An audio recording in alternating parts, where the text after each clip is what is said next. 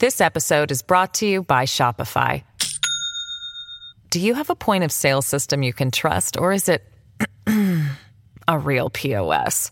You need Shopify for retail. From accepting payments to managing inventory, Shopify POS has everything you need to sell in person. Go to shopify.com/system, all lowercase, to take your retail business to the next level today. That's shopify.com/system. Hello, everybody. This is Marshall Poe. I'm the editor of the New Books Network. NBN listeners like to read books and buy them. So we thought we'd tell you that right now, our friends at Princeton University Press are having a remarkable site-wide sale. You can get 50% off books, including ebooks and audiobooks, with the code 50, F-I-F-T-Y, at checkout until May 31. You can save some real money on Princeton University Press books. I encourage you to go there and check it out. Welcome to the New Books Network. Good day. Welcome to New Books in History, a podcast channel on the New Books Network. My name is Dr. Charles Coutinho of the Royal Historic Society.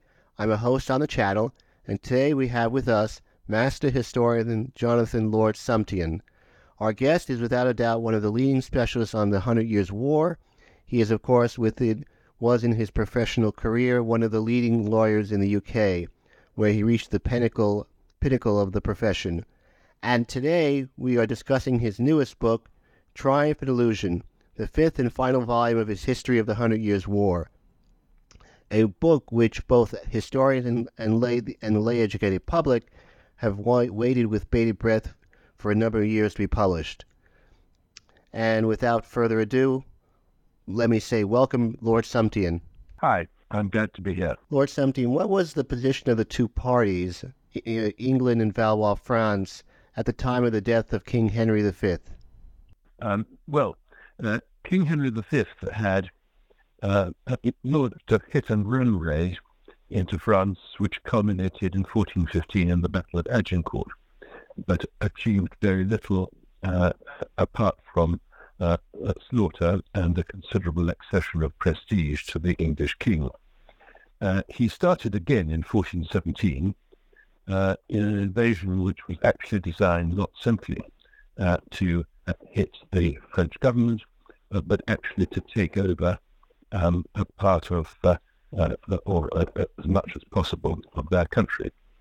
Between 1417 and 1420, Henry V occupied Normandy and some of the adjacent regions around it.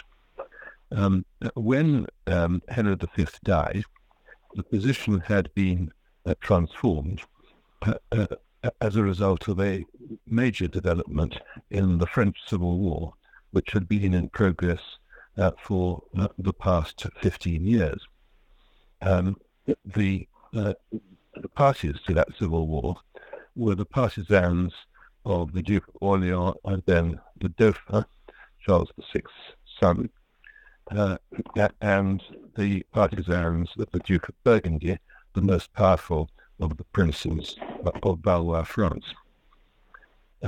So what happened was that in 1419, on the 10th of September, the Dauphin had John the Fearless murdered at a meeting which had been called in order to settle the disputes between them.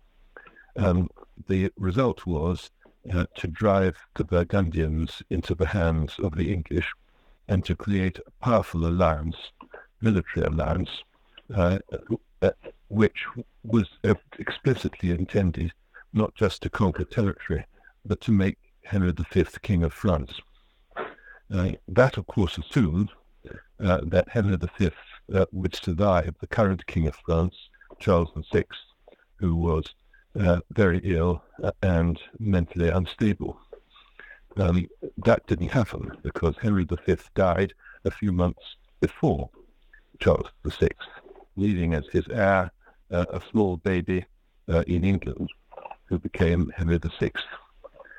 So the position at the death of Henry V was that the English and the Burgundians between them occupied most of France north of the River Loire, including the capital of France, where the principal institutions of the state were located.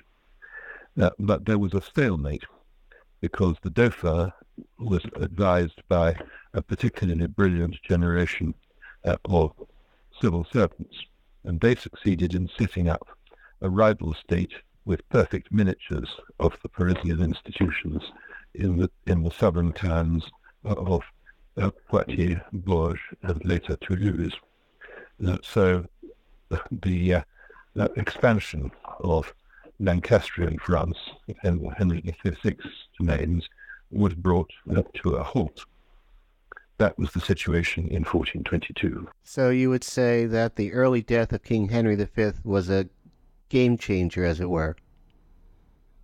It was a game changer because it resulted in the accession of an infant king who couldn't possibly command the same loyalty and respect as Henry V had done. Henry V had been accepted by a significant number of Frenchmen on the basis that as the stronger party among the three parties warring in France, the best way to peace was to ensure that he won. Nobody had much confidence in the Dauphin's ability to reconquer the whole of France, but they did think that Henry V, with his Burgundian allies, might do so. That dream faded in 1422, and there's some evidence that Henry V himself would have been prepared to enter into a compromise peace if he had lived. What is your opinion of the regent of France after the death of Henry V, John, Duke of Bedford?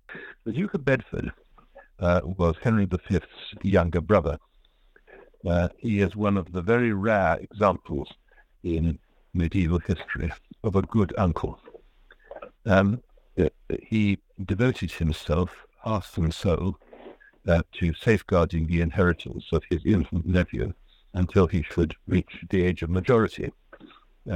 He lived for 13 years after the death of his brother, dying in 1435. He was in many ways a very remarkable figure. He established a good rapport with his French subjects. He spoke excellent French. He married two successive French noblewomen. He got on well with the Mandarins of the Parisian administration, which was entirely French. He succeeded in expanding the area covered by English occupation, lawful Loire, quite considerably. He eliminated most of the Dauphin's partisans in northern France, but his achievements were brought to a halt in 1429 with a major military offensive associated with the name of Joan of Arc. Would it be true to say that you do not have such a high opinion of his brother, Humphrey, Duke of Gloucester? Well, I think it's hardly relevant what I think of Humphrey, Duke of Gloucester. The fact is that his contemporaries thought much of him. The Duke of Gloucester was a cultivated and eloquent man. He was extremely ambitious, but he had absolutely no judgment and only a very limited military talent. He took consistently a very aggressive attitude to the war. He was against any kind of compromise with France or any recognition of the realities of English weakness in the face of the French, as it turned out, particularly in the 1430s. The problem about Humphrey, Duke of Gloucester, was that although he had a great deal of support among ordinary people in England and among the House of Commons, those who knew him best and those who were at the heart of power distrusted him, and for good reasons. He was an appalling diplomat, and his attempt to become ruler of two major principalities of the Low Countries, Holland and Hainaut, basically set him at odds with England's ally, the Duke of Burgundy. This was a major disaster for the English because they depended on that alliance and the result was that effectively the Duke of Bedford disowned his brother Humphrey, and Humphrey's schemes came to an end, but they caused a great deal of ill feeling between the English and the Burgundians. Why, as you put it, was English society, quote, disengaged for the most part with the French wars, unquote? Essentially because of a change in the character of the war. Before 1417, the English had launched heavy mounted raids into France in the hope that by doing enough damage, they would force the French government to meet their terms. This was an unrealistic ambition. It's really a form of terrorism. They had not attempted actually to occupy territory in France permanently. That's the policy that changed in 1417, and what it meant was that the war in France was essentially a war of sieges. It demanded a large number of permanent garrisons. It required an army to be based in Normandy, which varied in strength between 3,000 and 12,000, a very considerable demand on England's limited resources. But the nobility, or the undergentry of England, could not, their way of life was not consistent with being garrison commanders. There were some of them, of course, who became garrison commanders, who became the leaders of raiding forces and armies in France, and basically made their career in France. But most of the English nobility and gentry had sheep to shear, they had farms to manage, they had political interests to defend in England, and they had very limited interest in being permanently stationed in a foreign country. That was essentially the change that happened. The war of sieges and garrisons required full-time professional soldiers prepared to devote years and years to fighting the war in France, and that was not something that more than a handful of English noblemen and gentlemen were willing to do. The result was that you see that the role of veterans in English public life, and particularly in the House of Commons, steeply declining, and you see interest in training as a soldier displaced by other interests like law in the class that had really been at the heart of the war 100 years earlier.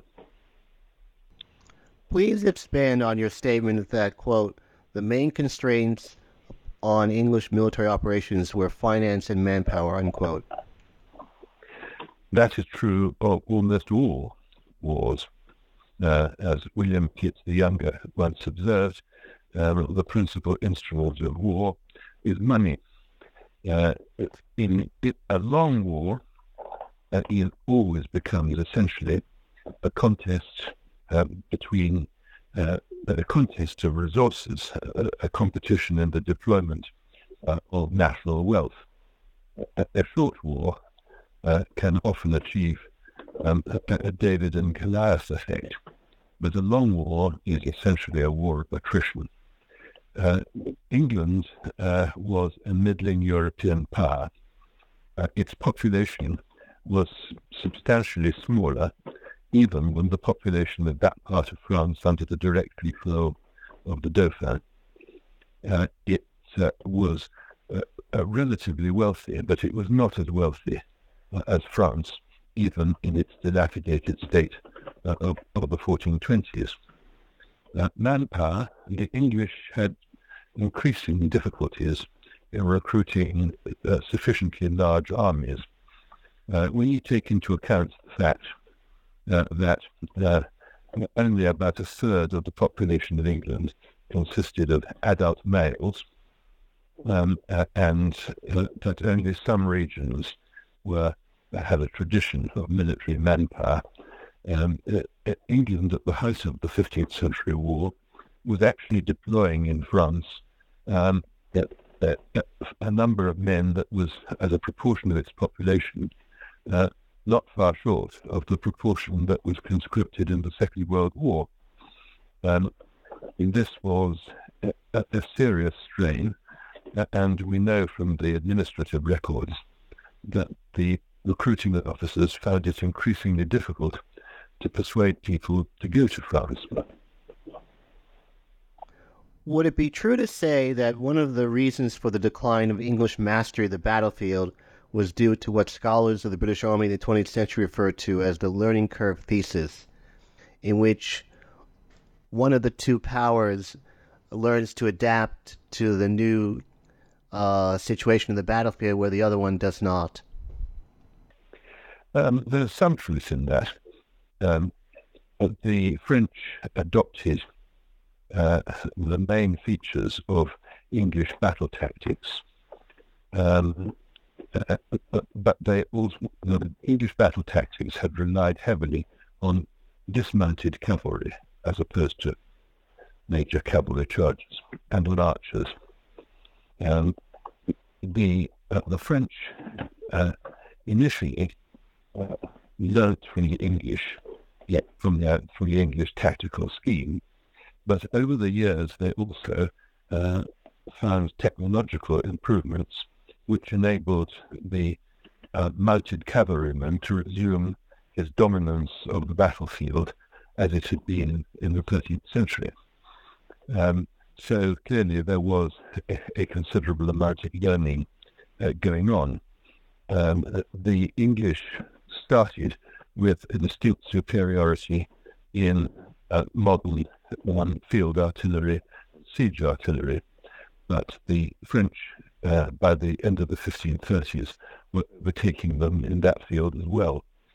The one technological advantage which the French never were able to match was the use of the longbow, but although the French had tried to train people in archery on a large scale, these attempts never really succeeded. What eventually did for the longbow was partly improvements in the design of crossbows, so that they had essentially metal bows rather than bows of laminated wood, which increased their range. But above all, field artillery, which made it extremely difficult to deploy archers in the way that the English had traditionally done. What explains the evolution of the Dauphin from the hapless figure at the beginning of your narrative to, at the end, what you describe as, quote, one of France's greatest medieval kings, unquote? It's very difficult to know. In his early years, he was overshadowed by a succession of extremely powerful and manipulative ministers, some of whom were not particularly good at their job. I think that he learnt from the experience of being manipulated and controlled by these people. I think that he learnt from his relatives, who were much more robust about policies to be adopted. But the transformation of Charles VII is it's a very remarkable fact, and we really don't know enough about his private life to be able to confidently say what the answer to that question is. This episode is brought to you by Shopify. Do you have a point of sale system you can trust, or is it a real POS? You need Shopify for retail. From accepting payments to managing inventory, Shopify POS has everything you need to sell in person. Go to shopify.com/system, all lowercase, to take your retail business to the next level today. That's shopify.com/system. Why, in your opinion, was the Anglo-Burgundian alliance bound to falter? Because the interests of the two parties to that alliance differed. Philip, Duke of Burgundy, who had made the alliance with the English at the Treaty of Troyes in 1420, was counting on a rapid English victory to settle the French Civil War and the International War. when it got bedded down into a war of attritions, this involved Philip in very large expenses. He had to maintain a significant army. It cost him a great deal of his revenues, and sooner or later he was going to have to make a deal with the Dauphin. That was one thing, of course, that the English could not do. But I think that it was inevitable that, faced with a very expensive war of attrition, Philip, the Duke of Burgundy, was sooner or later going to realize that he no longer had much of an interest in supporting the English, especially as they did not themselves have the resources to control the whole of northern France, let alone the rest of France. What explains the impact of Jeanne d'Arc on the Siege of Orleans and the war overall? Well, I think the answer to that question is basically morale. Morale in the 1420s on the French side was extremely low, with the single exception of the Battle of Beaujeu in 1421. They had been defeated in every major battle that they had fought against the English. They had suffered the occupation of large parts of their country, and experience showed that quite small English forces were capable of overwhelming much larger French ones. What I think Joan of Arc did was to persuade the French soldiers that they could win, to persuade them that God was on their side and they couldn't therefore lose. Napoleon once observed that in war, 3/4 of the business is morale. Only a quarter is due to numbers or weapons. And that 3/4 may be a bit of an exaggeration, but there's no doubt that the effect of Joan of Arc's intervention was to transform the morale of the French and was to diminish the morale of the English. We know this from quite a number of sources from both sides. The great French commander, the Count of Dunois, who was in command at the Siege of Orleans, said that before Joan of Arc, a handful of English troops could defeat a French army. Afterwards, the position was reversed, and the Duke of Bedford, towards the end of his life, when explaining what was going on to the council in England, said exactly the same thing. Everything he said was going fine until the witch, Joan of Arc, intervened, and the self-confidence and morale of the English plummeted. And we hear exactly the same stories from English prisoners of war when they were interrogated by their captors. Why did the Dauphin believe in Jeanne d'Arc? He was a relatively superstitious and credulous man.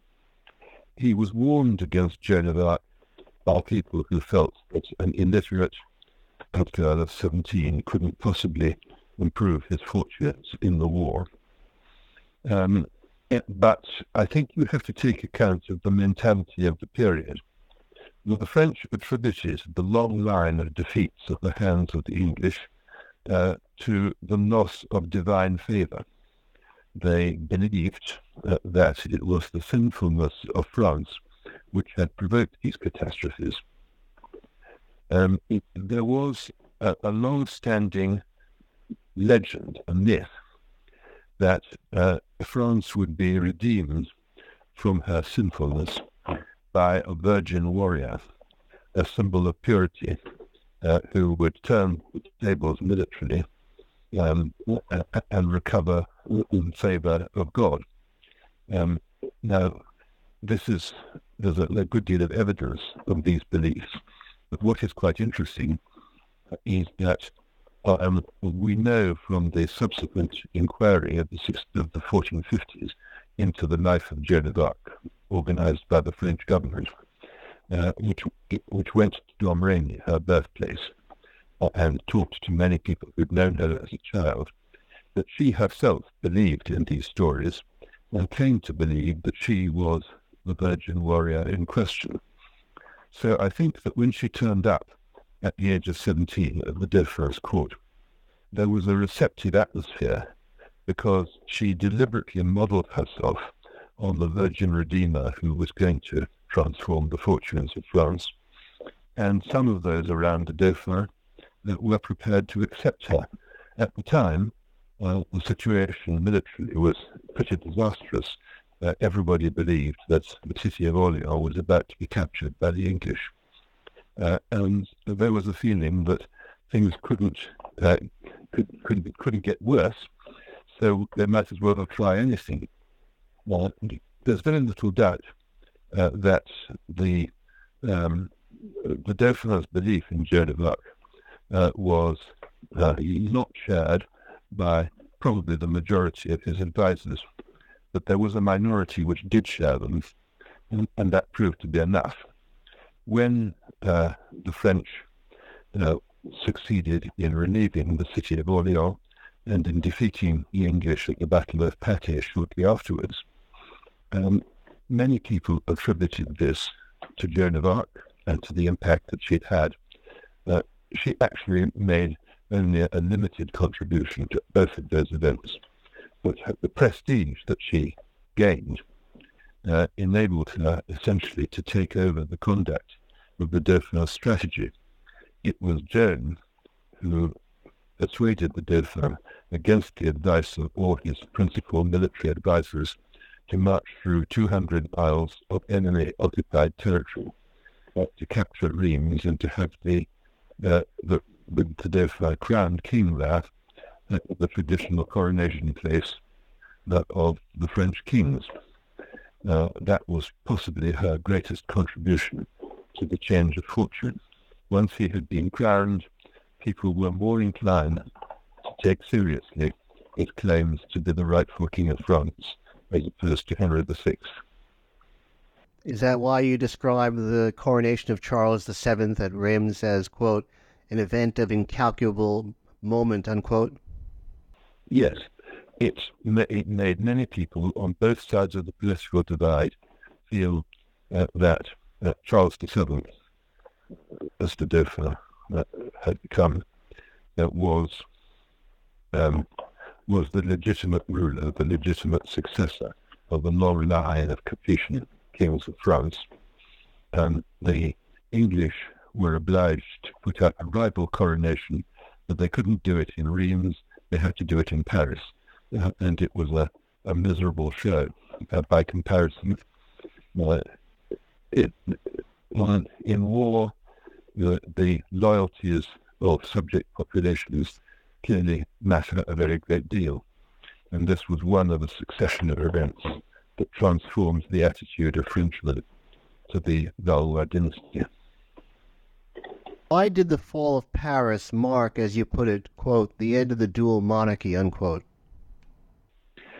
It was because the idea of the dual monarchy was that the same king would rule in France and in England, though the two states would remain separate, they would have the same ruler.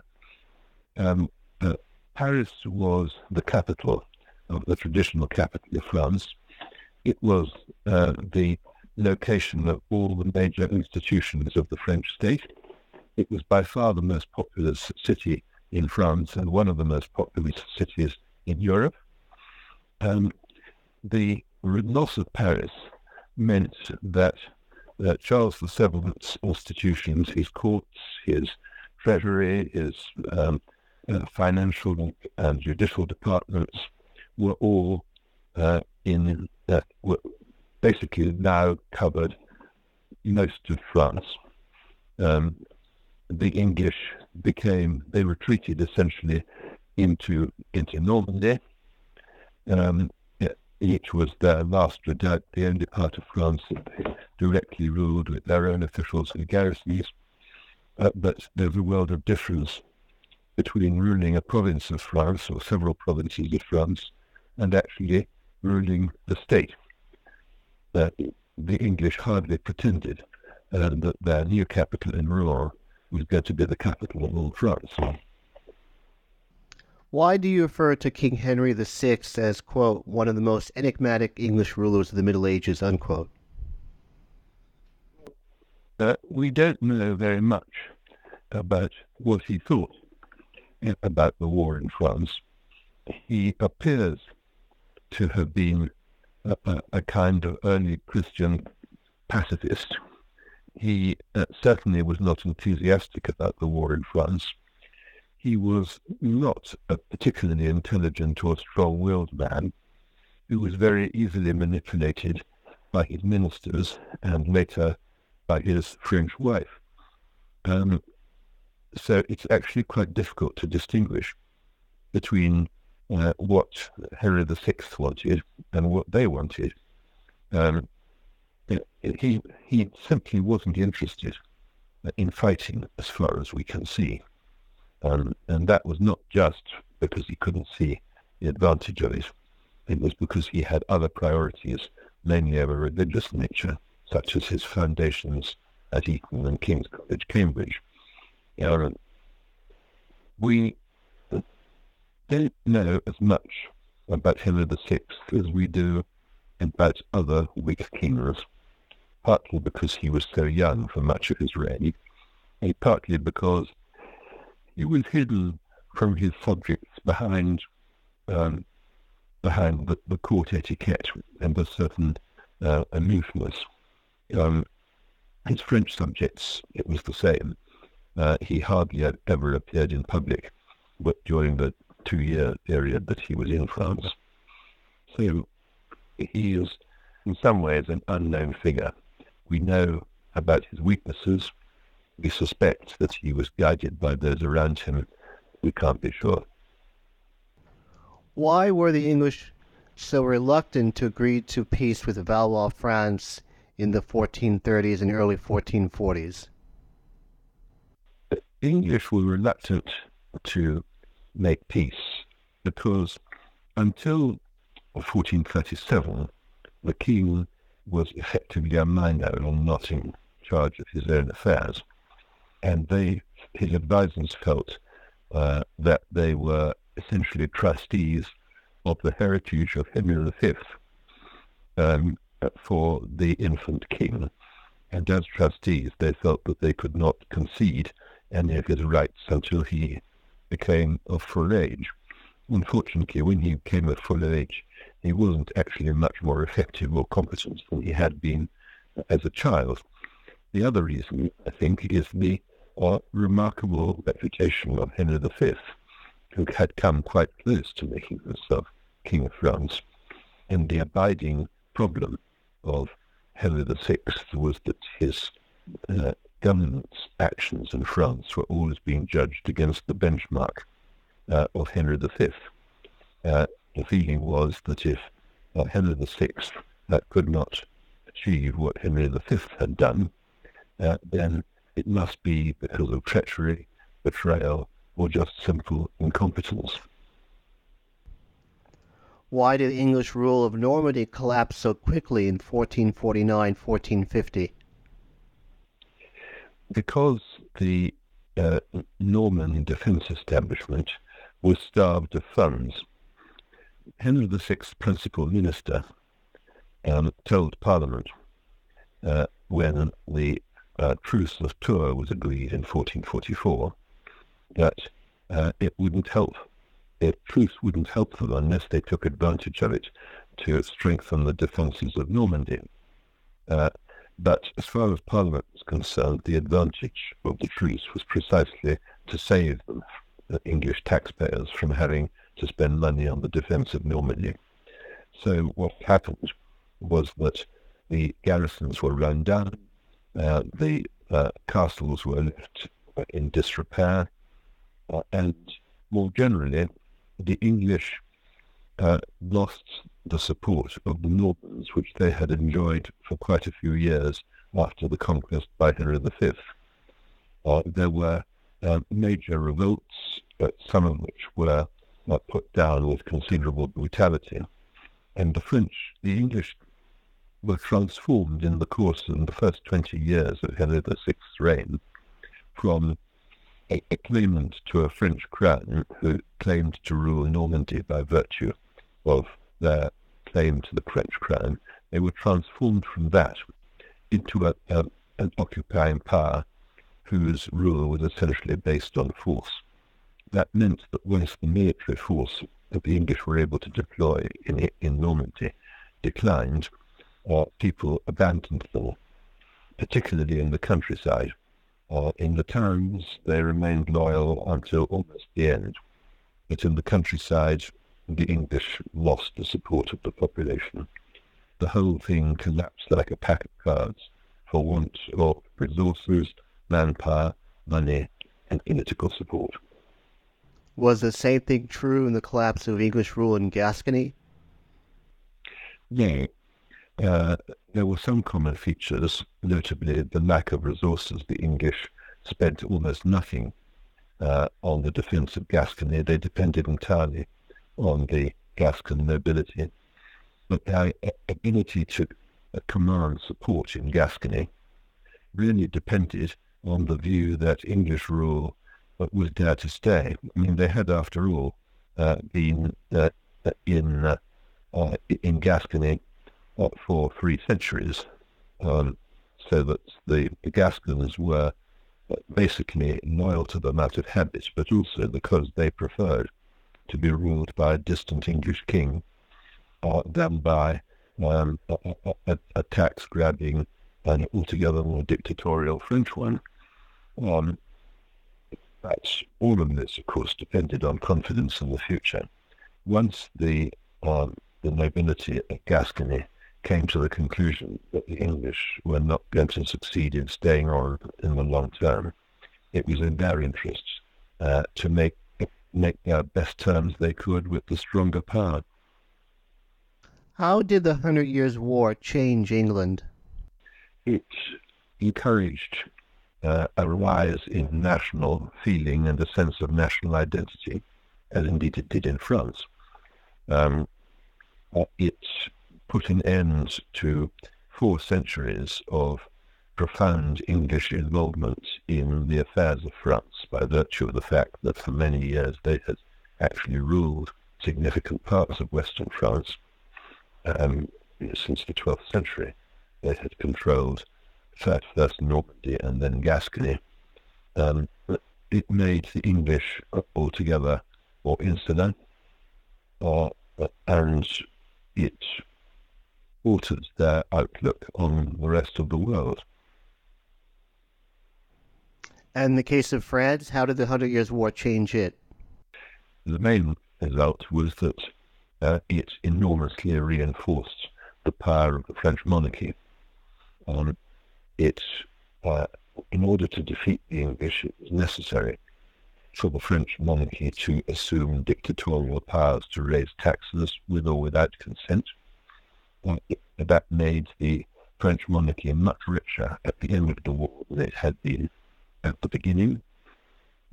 It acquired a preponderance of force within their own kingdom, which made it much more difficult for a serious challenge to be mounted against the monarchy by the traditionally rebellious French nobility.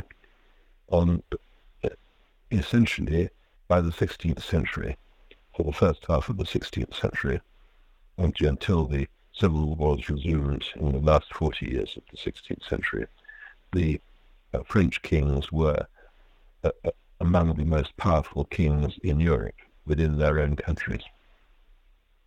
The origins of absolute monarchy really lie in the methods required to defeat the English in the 15th century. If you wanted people to take one thing away from your book, what would it be? Well, I think that humanity changes very little. The technological means at its disposal change very much, but their ambitions, their prejudices, their faults remain more or less unchanged. And I think that their faith in the use of force is an abiding feature of human societies, which persisted and I think the Hundred Years' War is a very good example of that. It is, after all, war and organized religion have, for most of human history until sometime in the 19th century, have been the main connective activities of mankind. And the strain of warfare is what creates states, and certainly creates powerful states. On that observation, I would like to thank you very much, Your Lordship, for being so kind as to speak with us today. This is Charles Coutinho. You've been listening to New Books in History, a podcast channel on the New Books Network. Thank you very much, Lord Sumption. It's a pleasure.